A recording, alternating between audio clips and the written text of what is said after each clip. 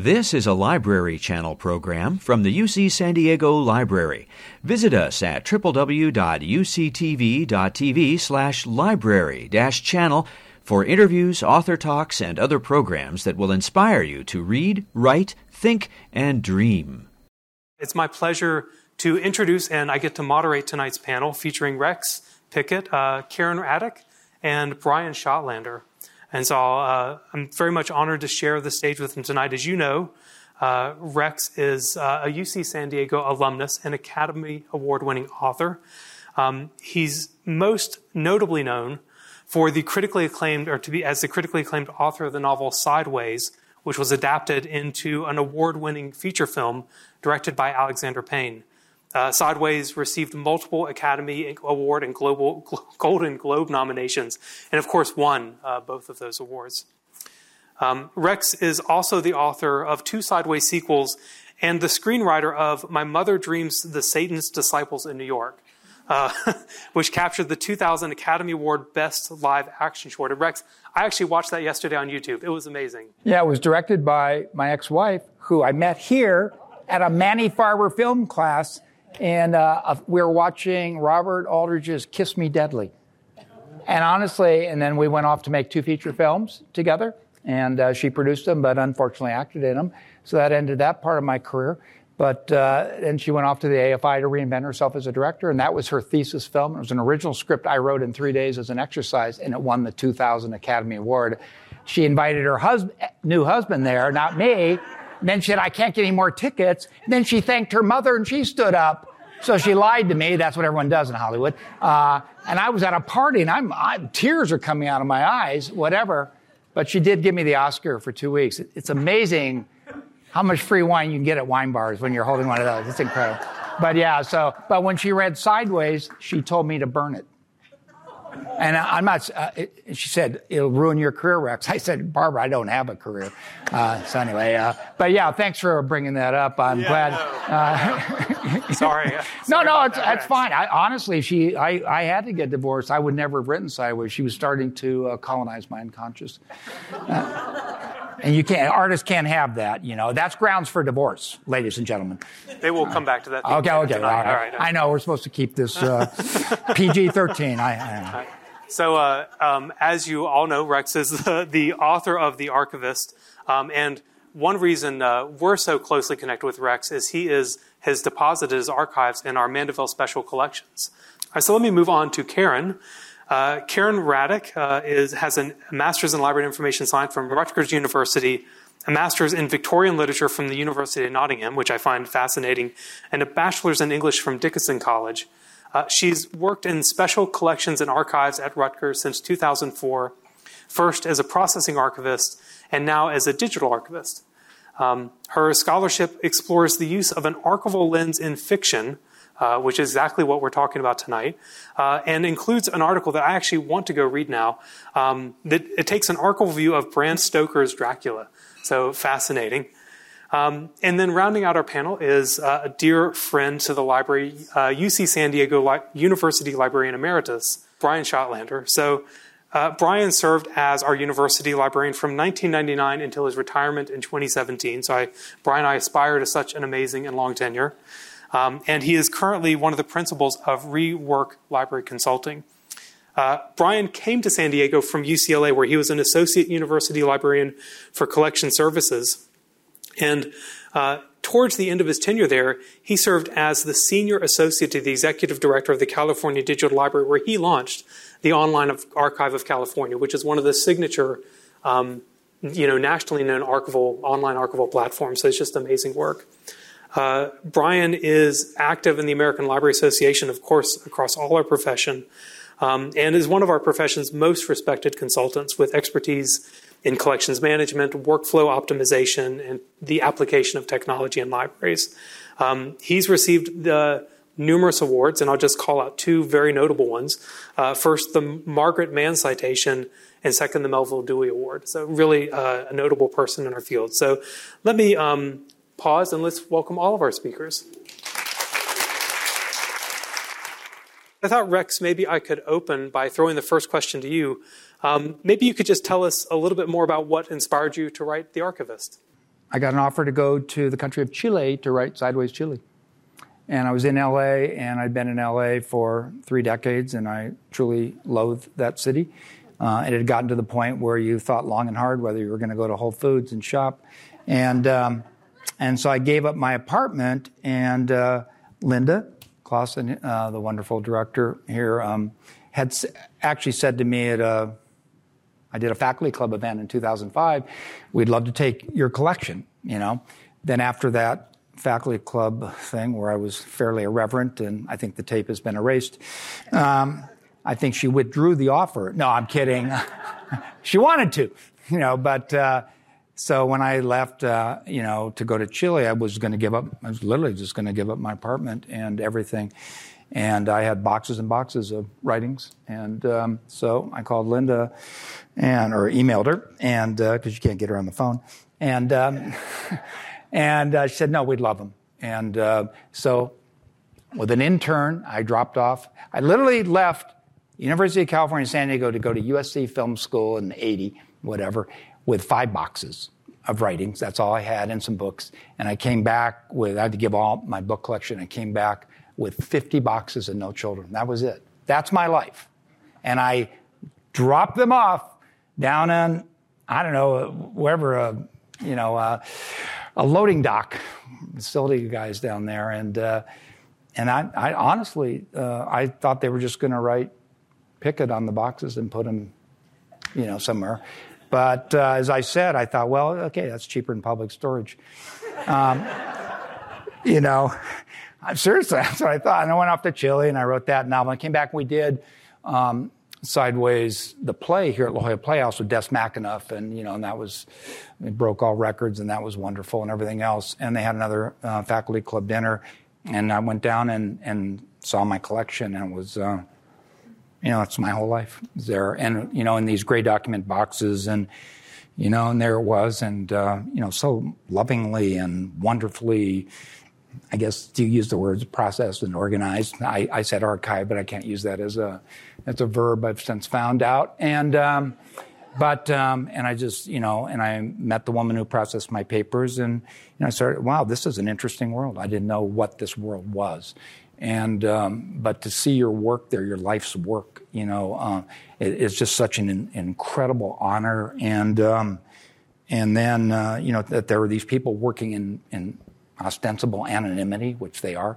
And then, of course, there's also the writer in me, too. Start saying, okay, And I started thinking, no one's really written about, archivists. And then you have to find the story in a way. And but it was, I think, was, meeting the person who processed my papers. Just see. Sorry.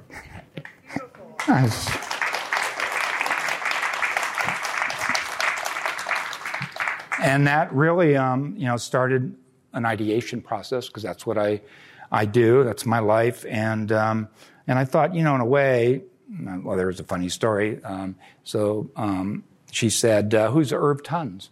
And I said, "What?" Then I blushed. It was a pseudonym I used for a porno novel I'd written when I was 20. And say, you're supposed to curate your archive, whatever. But assiduous archivist that she is, I think she read it from cover to cover. Well, it gets lonely down in the stacks.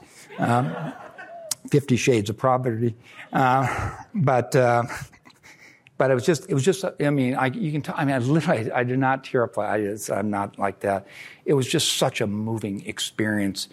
And then you take that leap for the few of you who've probably read the book, but you take that narrative leap from that. If I can find that emotional experience, and then I started to think of a young archivist who comes in as a project archivist to take over the processing of the papers of a famous author. So now you start to fictionalize in a way, but it's really it was really seeing my archive and talking to, and she's here tonight, Kate Said. She's, my archivist. Well, she's an archivist, not mine. And she really introduced me to a world. I mean, I'm tired of, cop shows and ER doctors and lawyers and whatever. Why not an archivist? You're giving over those boxes, have especially me, it's personal for me, all my diaries. In fact, I said to her at one point, I said, you know me better than I do, seriously, because she'd read everything. And it really was that was really the inspiration for it, was giving my papers over, not knowing what was going to happen, then finding out, and then seeing that there is a whole world here. And then I made a leap that archivists are like detectives in a way. And then I think Kate at one point said something about dark archives, which is dark storage. And when she said dark archives, I don't know, because I'm a big fan of Raymond Chandler mysteries. So that combination of things. So I think between Long Goodbye and maybe there's a tragic love story in there too. And that's kind of my, I love tragic love stories, like The English Patient or something like that. And so it started to kind of grow and build and ideate. And then I did some other things, and I wrote it as an 8-episode limited series. And I was so swept up in it, I wrote the whole thing out. 500, you just don't do that. You write the first episode and your agent hopefully sells it. You write the pilot. And I wrote it all out. And then I got a call from Blackstone Publishing. They did all the Sideways audiobooks. And I said, we're now a publisher now. And we love your work or whatever. And do you have anything? I said, yeah, I just wrote an 8-episode limited series adapted from a novel I didn't write. And now I want to write it. And I sat down and I wrote, and so, it's long. I wrote the first draft in 90 days. Just poured out of me. I mean, literally in a total cataract creativity. And wow, that's amazing. Yeah, no, it was just a really moving experience for me, because this university meant everything to me. I grew up in Claremont, which is just, I was just headed down a stoner surfer motorcycle, early death of Seconal. And I came here. I luckily got in. I don't know how I got in, actually. Someone must have passed the white envelope. But, and it changed my life. I came here 10 miles away from Claremont, and this was just a citadel of learning, and I was just exposed to these great minds. And that library, I used to walk from Muir over there through the eucalypti and whatever, and be Brian and Michael Davidson and Linda were probably the only ones in there. I'd sit on the 7th floor all by myself reading. And this university means so much to me. And, the book to me is like a love letter to this university. It's a story and there's a murder mystery and everything else going on, but it's really a love letter to this university and what it means to me. My high school I could care less about. And, Rex. Anyway, I'm sorry.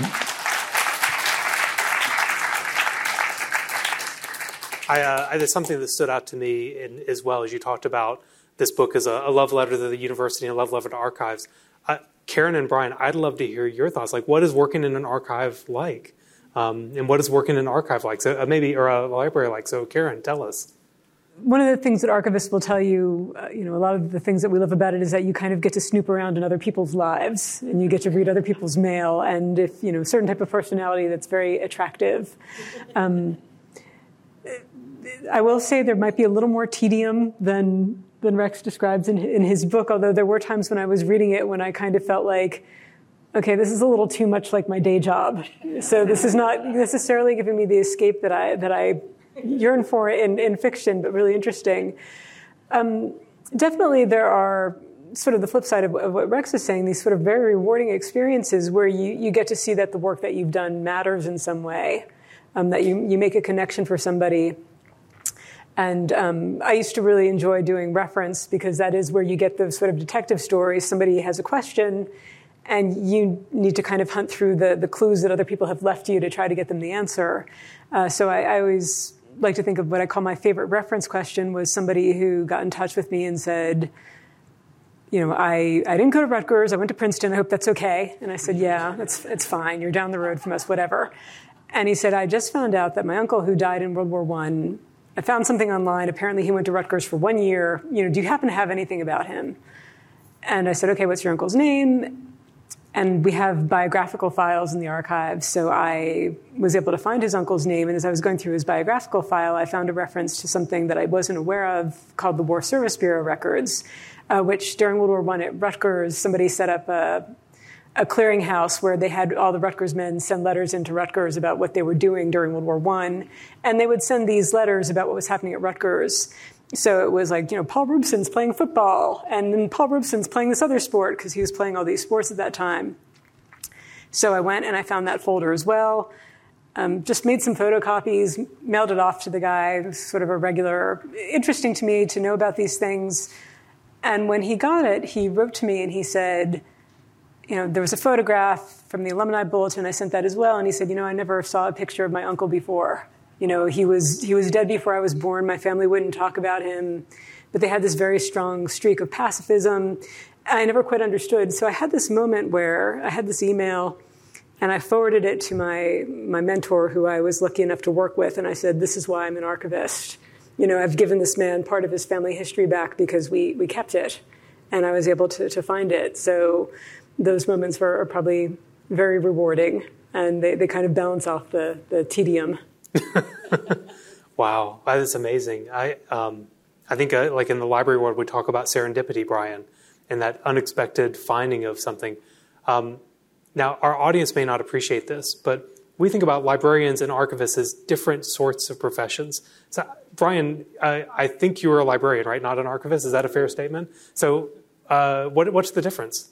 Well, that's a really good question. In fact, I was saying to Karen earlier that it's interesting to be on this panel as a librarian because I'm not an archivist. And my archivist colleagues in the room, like Laurel McPhee and others who work in archives, would be the first to point that out, in a loving way, of course.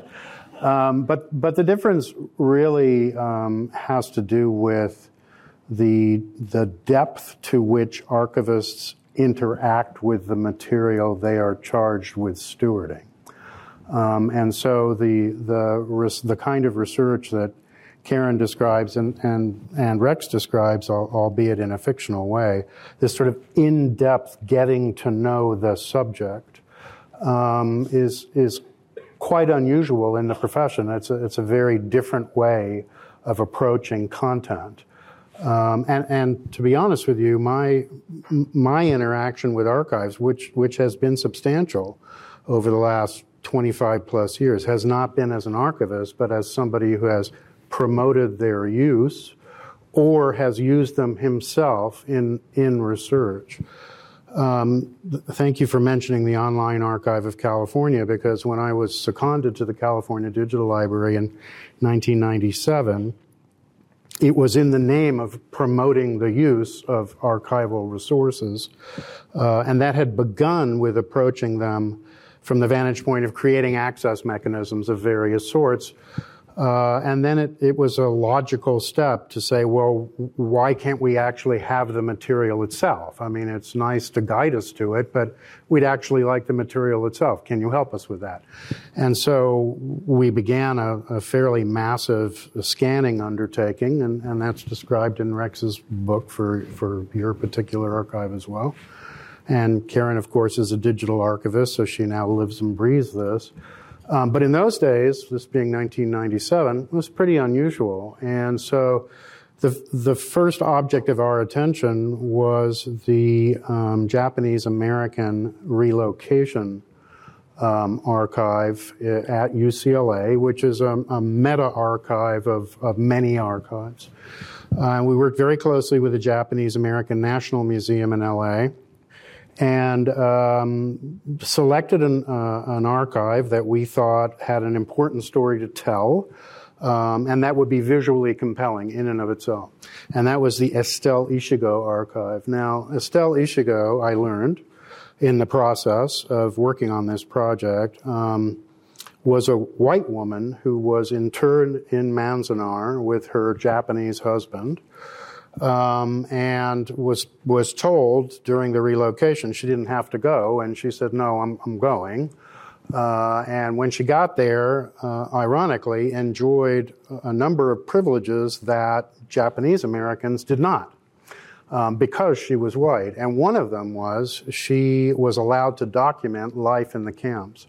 She was an artist and a photographer, and she photographed Manzanar voluminously and painted Manzanar voluminously, and she wouldn't have been able to do either. And so she was able to tell the story of the relocation to that particular camp in a way that wouldn't have otherwise been the case, which we thought was a very good thing, until it was pointed out to us by one group of users of this content. Well, that's all well and good, but she wasn't actually Japanese, and that's kind of a problem. And that left us with an interesting conundrum, because we felt it was important content, that the story it had to tell was important, but we wanted to honor the fact that while it was her story, it wasn't their story. And it allowed us to reach out to our colleagues at the Japanese American National Museum, who were much more adept at telling that story than we were, to begin to build a narrative that was properly respectful of the circumstances that led to that particular archive. I could go on. One can about archives, right? But I won't. But that's one little taste of my interacting with them. It's an amazing story, and you're right. Archives are, by design, uneven, right? That they dive so deeply on a topic by virtue of the collections we hold, right? You get to see deeply into an author's life and their experience, but you don't necessarily get that broad. You're not going to have the parallel collection that goes with it. Rex, in the book, you talked a lot about the digital archive. It was such a big piece of kind of how the novel played out. Maybe this is a question to Karen as much as it's you, but I'm curious why the notion of a digital archive stood out to you, and maybe talk a little bit about that. For the few who read the book, what I needed was a place where the archivists who supposedly drowned accidentally had hid things. And so and I'm thinking as a fiction writer, so I'm thinking of, these dark archives or dark storage or whatever. And I talked to a guy at BYU he was a digital archivist, and he was going to retire in a year, and he was just like putting up tons of stuff, digitizing it. And I said, how would we know where to find it? And he goes, well, I have a notebook. I mean, are you kidding me? Digitizing tons of, we lose the notebook. So to me, it's almost like a cosmology of stuff. Who knows what's out there? And I think, Kate said to me at one point, she said, Smithsonian only has 2% available to the public. 98% isn't. Now, I'm not saying it's all digitized. It could also have stuff that has restrictions. So as a novelist, I'm looking for conflict. It's interesting. I'm looking for things that are like, if we take James Baldwin's archive, it has tons of restrictions because there's probably some pretty sensitive letters and things in there that can only be whatever. So all those things, are, that they're still there. So we're talking, I love some of the deeper themes, preserving the historical record, which is exactly what you were going to, Brian, and also what you were saying too. And I'm interested in that theme as well, but that you can have things out there on dark storage, but only certain people, my heroine, Emily Snow, this young project archivist who's sort of like, comes in for one project and she goes out, and hopefully maybe she'll go on to sleuth another day in a way, to discover something out there. And then, oh my God, it's like a Pandora's box. It just opens up, So that's, from a fictional side, yes, there's no question I romanticize the profession. Sure. I also romanticize. You're a novelist, yeah. Yeah, but I romanticize the profession, I also romanticize Hitching Post and his wine suck, so I didn't know he was gonna, it was gonna be a movie. But in this case, I needed to do that. And so the dark archives spoke to me, again, from a fiction level. And then it was just a matter of continuing to research and get it right. How do we get to, this directory of stuff and other things? And then we get into ethics, crossing ethical lines, too. We've talked about this. When the main character confronts the professor whose stuff is hidden out there, that's crossing ethical lines. And again, conflict, and it's a Bildungsroman at that point, if you think of it, because is she going to grow up and is she going to take these risks? And okay, most archivists probably won't because they're concerned about their health insurance. But which, is fine. I don't. They have ethics. Yeah, I don't, but that's fine. But no, seriously, what because you're talking about getting into people's personal lives, and I think that's what got to me. I thought it was just like myself. I was just going to be, no, somebody really went through that collection and, on a, folder by folder, document by document basis. And this is personal stuff I write. I mean, journals and everything else. So what if some of it is hidden? What if some of it, and we could get into another subject here too, because in this climate we're in, how much is a collection, for example, curated and scrubbed today? Because you wouldn't want certain things in there because you have the legacy of, we don't need to get on to, but in my case, like I said, here's my boxes, it's porno novels, everything, whatever, I don't care. But maybe I would have gone through it a little more carefully had you known. Known what I know now, yeah. But I'm an open book, as you can tell. I have nothing to hide, whatever. But fortunately, I have fewer sands, left in the top than I do in the bottom. So, I don't really care. But honestly, that's it. I love the personal side, what Karen brings up and what Brian brought up in a way that, and preserving the historical record. And again, something we always had way back then, with art, what is truth? And to me, archivists are at that threshold, to me, standing there. What is the truth of this person's life? What is the truth of this, the thing that, that you mentioned? And I always thought, what is in art? What is truth? And so, and again, the big line in the novel when she approaches the professor is, dumps all this stuff on him that she's found, that he's buried. Well, the woman who was his lover buried, whatever. How do you want to be remembered? That line really grabs me in a way. How do you want to be remembered? I don't know. That's about truth, and it's warts and all and everything else. Wow. Karen, so you work in digital archives, so you work on EADs probably and building encoded archival descriptions. I think my question is, what are the mechanics? What do you do, when you're surfacing this collection, you're actually writing that biographical note about something. So what is that like? Right. Right. So when you're processing a collection, you want to write what we call, the finding aid, so that people can navigate the collection and get to the thing that they're trying to get to.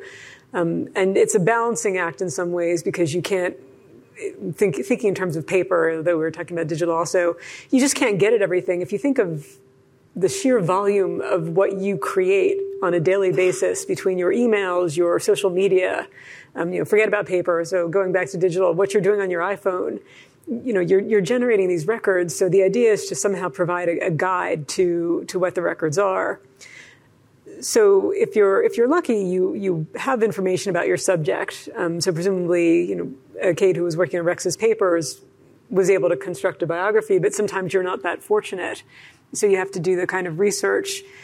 And I always felt when I was doing processing that anything I dug up was important to put in the finding aid, because some of this can be very hard to find. And as you know, at a university, things change all the time. You're this position and then you're that position, and trying to find out when things changed and how they changed can take much more effort than you would expect. So it's this balancing act of, what are people going to think is important? What things are in there that people wouldn't expect that they might be interested in?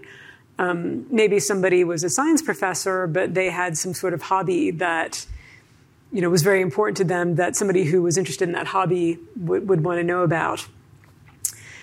And then there's just literally going through the boxes and folders as opposed to the files, and saying box 1, file 1 is letters from so-and-so, and box 1, file 2 is letters back to so-and-so. And again, the idea is just to allow somebody to navigate. And there are discussions about, you need to actually write it down letter by letter by letter by letter, but that gets too long. That takes way too much time. Or you can just say box 1 is letters, but that's not enough information. Somebody's going to have to crawl through all those boxes.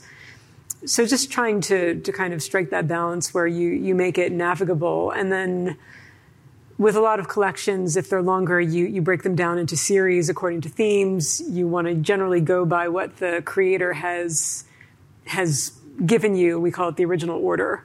But sometimes you need to be a little sneaky about it because sometimes the original order makes no sense, and you kind of move some things around a little bit. And then what you were saying about EAD, the encoded archival description, that's just a way to, if you produce a finding it in a Word document, it's a method of coding that we use that kind of meets archival standards so that these descriptions are kind of encoded in a certain way. Now it's much more automated. I used to do the EAD by hand, so I kind of miss those days. It's just really about thinking about how somebody might go about seeking this information and trying to provide those entry points. And I'll just say also, it's the same with digitized objects where you have the metadata. And the idea that you hope is that somebody types something into Google and they're going to find this object that you're describing, and then hopefully they can find something and then find the other links to know this is part of a collection. And this collection is held at this library. What you don't want is this thing just free-floating in space so that nobody can connect it to where it comes from. So it's all these webs and interlacings. That's a really great point. And so it's like the context that the object lives in kind of puts a little bit of truth around it, or it helps you interpret that. And so maybe, Brian, this is a question to you. When you think about how somebody identifies truth in an archive, when Rex created all of this stuff, he wasn't thinking about what the truth was, right? You were just compiling your collection. So, Brian, how do you think about that? Like, how does a library and archive represent a collection once it's been passed on?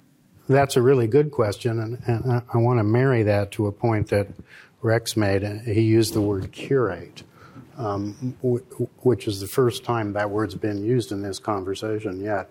So the library can curate, the archivist can curate, but so can the person creating the archive. And in fact, there are famous examples. The Germaine Greer archive, for instance, a very famous example of the creation of an archive as a performative exercise, right? Germaine Greer's archive was created by her specifically to present her the way she wished to be remembered. And this is an interesting And point. she had many interns helping her do that. Wow. So you come to it as a researcher thinking, ooh, I'm going to learn all this really cool stuff about Germaine Greer that she wants you to learn, the way she wants you to learn it, right? Now, that's kind of an extreme example, but that's sort of on one end. The person who just, accumulates stuff and hands it to a library is kind of on the other end. And then most of us are sort of in the middle. We do a certain amount of organizing. Your boxes were probably sort of organized. And that's where people like Karen and Laurel and others, Kate, where their expertise comes to bear. And I'm not sure that it has as much to do with, is this a Colbertism, truthiness, as it does with fairness and a kind of fair representation of the individual, an organized representation of the individual, so that you can sort of see the arc of the person's work and or life. Recognizing that there are always surprises. I went to do my first research in the Berg collection at NYPL in the William S. Burroughs archives when those archives were released to the public. And as you said, there's many files in there, correspondence to so-and-so, correspondence from so-and-so. And yet, as good as the archival description is, and it's good, I have a copy of the finding aid, it's about 80 pages long.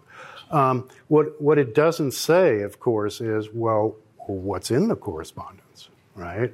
And so as a researcher, you're just thinking, well, interesting. Correspondence from Maurice Girodias to Barney Rossett, correspondence from Barney Rossett to Maurice Girodias, and then you get into the file and you realize those dudes hated each other. And the correspondence is pretty nasty. Now, but the archivist isn't going to tell you that, because that's not what archivists do.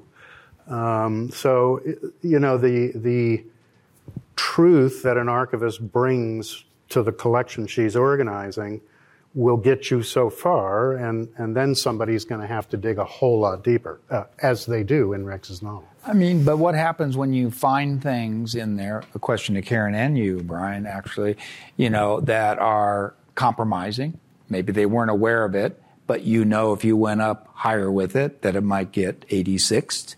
But you as an archivist, you're sitting there at that moment, just you with that compromising, that might, compromise that material. What do you do? I mean, that's kind of one of the questions. I'm going to let you address that one first. Yeah, I thankfully I'm low enough down the chain that I talk to my boss or my former mentor. I did have a collection that sounds a little bit like your experience about being asked about the name on the novel, where somebody had left floppy disks and we printed them out, and it was a very personal journal, and I was just going through it and saying, like, he doesn't know he gave us this. He doesn't know that we have this. There's no way.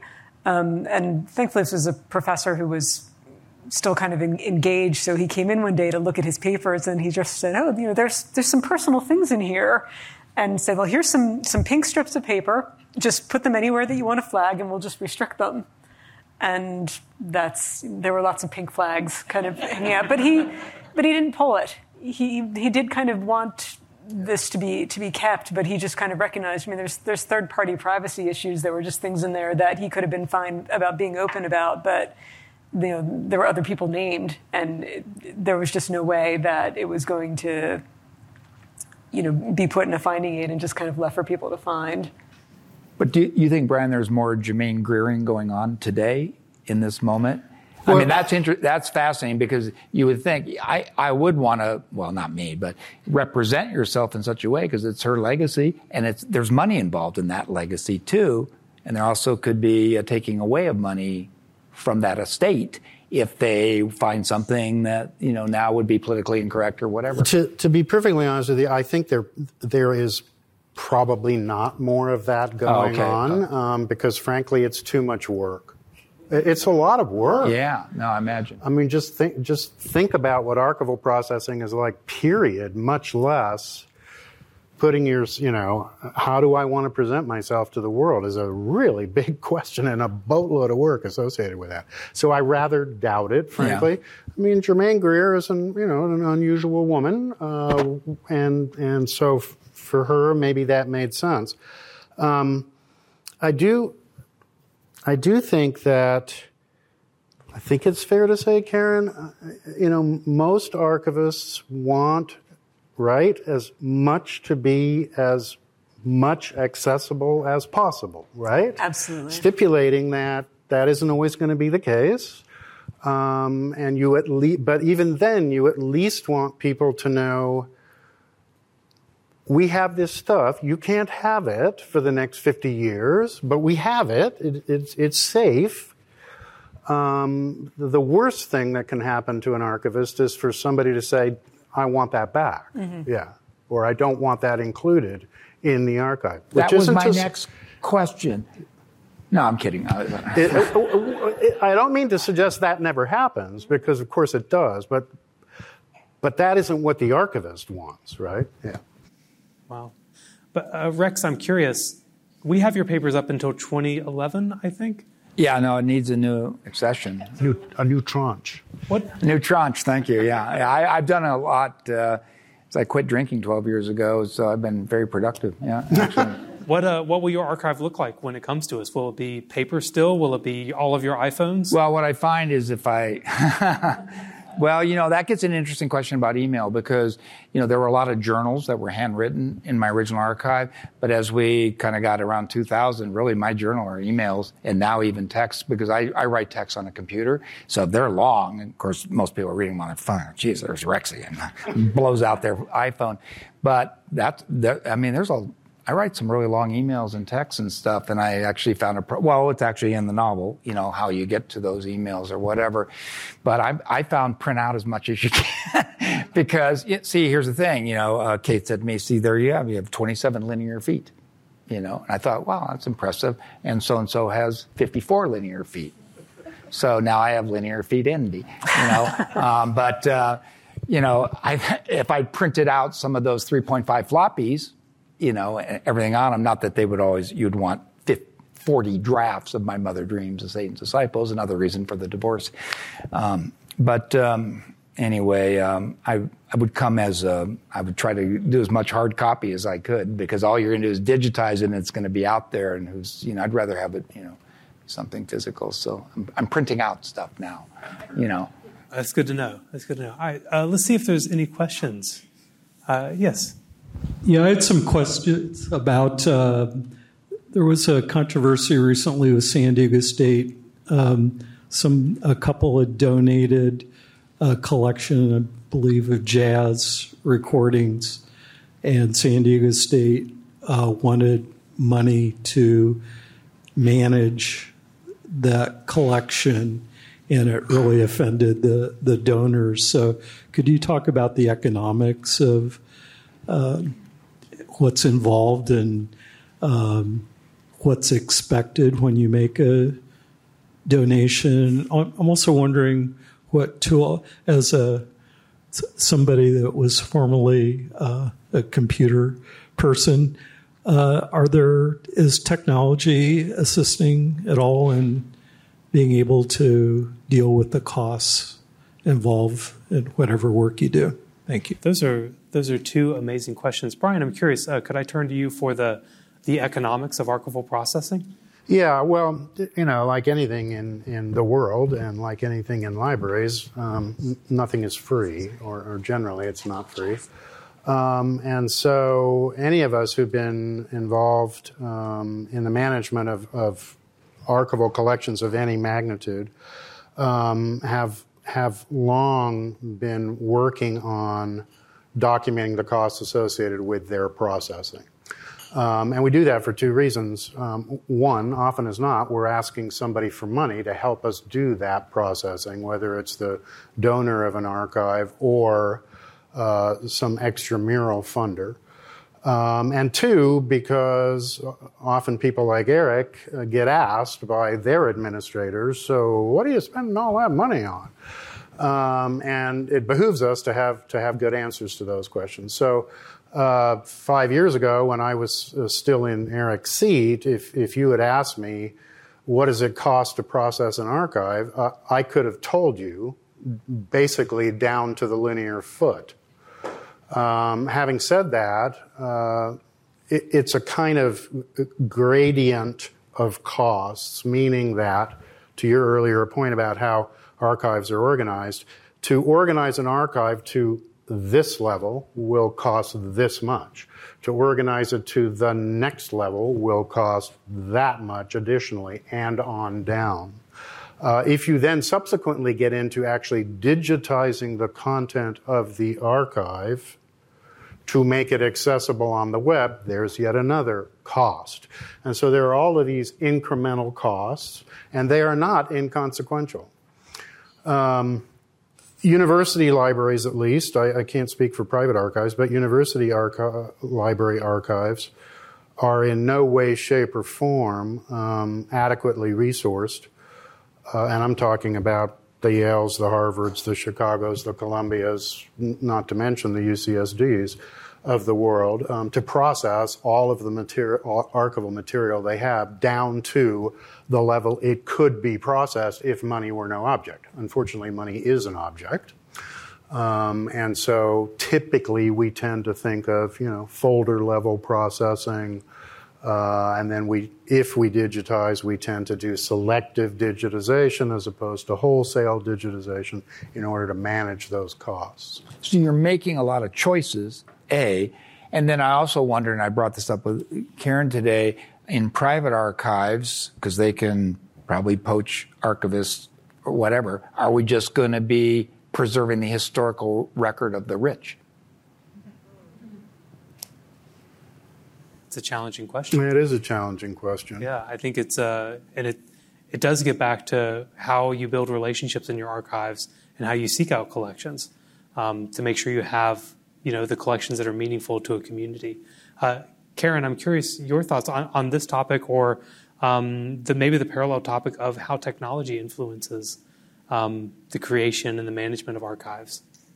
Well, I have to agree with what Brian says about just the cost of it, and the cost of we get people who will say things like, "Oh, have you thought of digitizing such and such collection?" And it's like, of course we've thought of digitizing. Yeah, right. And we have a lot of, what I like to call I'm the idea person, I'm not the implementer, which is, everybody thinks of these things, but it costs a lot of money, and I'm not sure UCSD seems to be better at this than Rutgers, because we do have quite a backlog because of this expense issue, because of the under-resourcing. With the technology piece, certainly things have gotten cheaper than they used to be. I work with vendors for, we do send things out to vendors for some projects because it's just easier with large-scale digitization. And everybody's gotten kind of better and smarter, and they're able to move things along. But they're also, everybody's moving slowly, I think, a little bit, post-pandemic anyway, and the timing never works out. With other types of materials, there's just that, that factor that things are always changing. So the solution that you have today is only good for today. You have to think in terms of migrating and what's going to move things along, because, anything that's born digital, the way it was created is not the way it's going to be retrieved. And interestingly enough, I'm just thinking about how I work on a collection where we digitize newspapers for microfilm. And when I talk to the students and I talk about digitizing for microfilm, I say, does anybody know what microfilm actually is? And I get a lot of blank looks. But what I like to point out is that it's still a preservation standard, because with microfilm, all you need is a light source and a way of magnifying it, and you can still read it. Whereas anything that's digital and that kind of just lives somewhere, online, if the power goes out, you're not getting to it. So it's kind of this interesting thing. You're investing a lot of time and energy into trying to keep these things, findable and accessible. But one sort of wrong turn with it, and it can be just as easily lost. So it's definitely a tricky balance. Well, in fact, you're right. In the preservation world, we make many copies of the digital objects, and we actually check to make sure those digital objects don't change over time. It's something called bit rot. And so it's actually a different way of approaching preservation. I think I'll stop myself from getting ready to get nerdy. Actually, can I get Please. nerdy and come back to Rex's question about, are we only going to archive the content of the rich? So I want to make 2 points in that regard. I think the answer is no, and I think the answer is no for 2 reasons. One, I think social justice movements of various kinds over time have facilitated and in fact have forced the archiving of material from people other than the rich, right? So you can go all the way back to MLK and probably back further than that, but certainly George Floyd, BLM, Planned Parenthood, the right to vote. I mean, that just drove our archival content into the hands of any institution willing to take it. And libraries are notable for being very willing, right? We are. The second point I would make is that archives and the special collections within which they often reside serve as kind of gravitational hubs, right? So we get calls, people like Eric and I, daily saying, we understand you guys have a pretty cool archive. Don't you have the Dr. Seuss archives? There's this printer down in National City who was printing during the Cesar Chavez days. He was the printer for the movement. His print shop's going out of business. Would you like his archives? And we're like, hell yes, we'd like his archives, right? So, and that took nothing on our part, and that was the community itself reaching out to us, and that's exactly what we want. And I don't think we need to worry it's only going to be about the rich. I'm happy to say. My question is directed to Brian. It has to do with the decreasing number of actual volumes, books in the library, due to digitization, I presume. Do you see that trend continuing, and does that have the effect in the long run to make libraries more concerned with doing archival work as opposed to the general circulation work that was done, say, 10, 20 years ago? I appreciate your directing that question to me, and I'd be happy to answer it or give you my answer for it. But I'd like to ask Eric to answer that question, actually. Oh, dear. Yeah. So I think printed books are definitely used less today because there's so much information online. One of the revolutions that's occurred in libraries over the last 10 years, I'd say, is the realization of the power of digitization. So digitizing books unlocks the potential, or kind of unlocks those books for current and future generations. So something Brian spearheaded way before my time at UC, and I was very proud to continue, was our participation in the Google Books project. It's just a small example. And so that, Brian, it's 40 million volumes in HathiTrust. And so I think that while we see less physical print book use, the digital version is seeing a lot of use. And this is one of the reasons why libraries are just such amazing institutions. Because we bought all those books in the first place, means we get to say how they're used in the future. And it goes actually straight to your question of the power of building archives. Is that, Rex, you said this earlier, archives are love letters to the future. I think you said it slightly differently, but the things we're collecting today actually will form the foundation for research in the future. And so, yeah, archives are very powerful, but as is the printed word and the digitally printed word, I think. So, Brian, what's your version of that answer? Well, all of that, plus the kind of fixed resource base that most libraries have to contend with, right? We get small increases every year if we're lucky. Maybe those increases are sufficient to keep pace with inflation, but they're usually not. And so the fixed resource-based nature of libraries is such that we're constantly figuring out how to allocate and or reallocate a fixed set of economic resources, right? So to the degree that I don't have to spend money caring for print books that no one's reading, I can spend more money freeing up archives that are not otherwise accessible, right?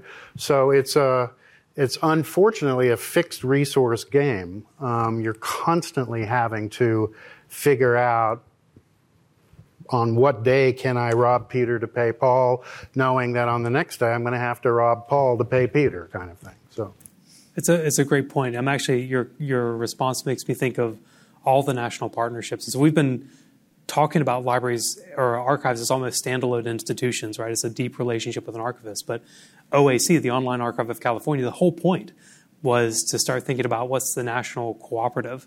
And I think that's a future trend. 1,000 archives just in that one. Yeah. We're going on and on. So are there other questions? Yes, sir. Rex, you mentioned the restrictions. And I don't know much about archiving, but I don't understand why anybody would submit their stuff for archives if no one can see it. How do you make those decisions, and what's the restriction all about? Could you help me understand a little more about that? It's not that no one can see them. There's a couple of different variations on that. Sometimes people can see them, they just have to apply to see them. It's just kind of not open. At Rutgers and probably at UCSD, people can just walk in, and they used to be able to just walk in and request materials. We had a flood last year. Most of our collections are off-site, so that doesn't happen anymore. So there are some people who just feel that, okay, I don't think that everybody should be able to have access to this, but maybe somebody who's writing a book, or they used to say like serious scholars, which I find kind of offensive as well, they can see my stuff. The other thing is often these restrictions, they're not restrictions forever. They're often restrictions for a certain amount of time. So somebody might say, I want these papers to be restricted till 50 years after I pass away, because I've said some really, truly terrible things and done some terrible things in my life, and I want to make sure I'm long gone before anybody finds out about them. I think that's often the case. And what I was saying before about third-party privacy, about, okay, I'm fine with everybody knowing what I've done, but this other person's probably going to sue me if I let it get out that they did this thing. So this is just often a part of what happens. Certainly to get a collection where the entire collection is restricted, that would be pretty that would be pretty difficult, and it would make us unhappy. But you do get things where there are just portions that are going to be restricted. Also, if you're talking about someone famous or well-known, you're going to kind of put up with some of their demands to ultimately get their papers. Thank you. So let's go for the last question over here. The question I have for all the panelists here is, what about the Internet Archive, the nonprofit run out of this quirky building in San Francisco that really has reached out from audiovisual, book preservation, now has a big government document, library preservation, and access going with the Canadian libraries. And I just want to hear, I know there's a lot of issues in terms of copyright, authors, and all that, but it would be interesting to hear brief comments from each of you. Thank you very much. It's funny, we talk about kind of sending our stuff there sometimes when we kind of can't get our act together on getting certain things digitized. I think it's a really helpful resource. I think from time to time we found things that we like to think in terms of, well, this is Rutgers property, but if it's in the public domain, it's not really our property. It's just something that they're able to use. Certainly we look at some of their products for archiving websites, and it's just really super helpful that those kind of tools are out there and that people are out there who can really devote those resources to solving those types of critical issues of making sure that we capture the records. That's a great point. Brian, conclude your thoughts? I mean, I think for all its warts, and there are plenty of them, and the outsized personality behind it, Brewster Kahle is quite an individual. There are two very different dimensions to the Internet Archive. One, Karen's described, which is we're going to archive the Internet. Well, good, because somebody should be. And so that, do that. And then thereafter, it has become as much about, and then we're going to digitize a bunch of stuff and make it available on the archive. And Brewster is a copyright radical, and by his own admission. And there's a certain middle finger quality to Brewster, and I kind of admire that. But I know that he skirts close to the edge. But when he skirts close to the edge, he's pushing the envelope for all of us, right? So yeah, you go, Brewster, and we'll reap the benefit with any luck. I mean, are archivists in a way like, the flood is coming, it's kind of like you've got your finger in the dike, but to end on a sunny note here, which isn't, my fort, you have to try. It's kind of like climate. I mean, I actually was on a plane back. I was in New Zealand for 6 months. I came back, and the woman behind me was 78 years old, and she was on her 18th tour of duty at, I don't know, whatever station, Murdo Station down there. And I said to her, we got to talking, and she had a back injury. She said, that's it, I'm not going back. And I just said to her, is it over? And she goes, yep, it's over. It was that simple, but we have to try. And I think that's what I say, when you talk about, digital and server farms going down and everything else, but you have to try. You can't really lose hope, and I think that's, to end on a note that is unfamiliar for me. Wow, thank you. Thank you all. So please join me in thanking our panelists.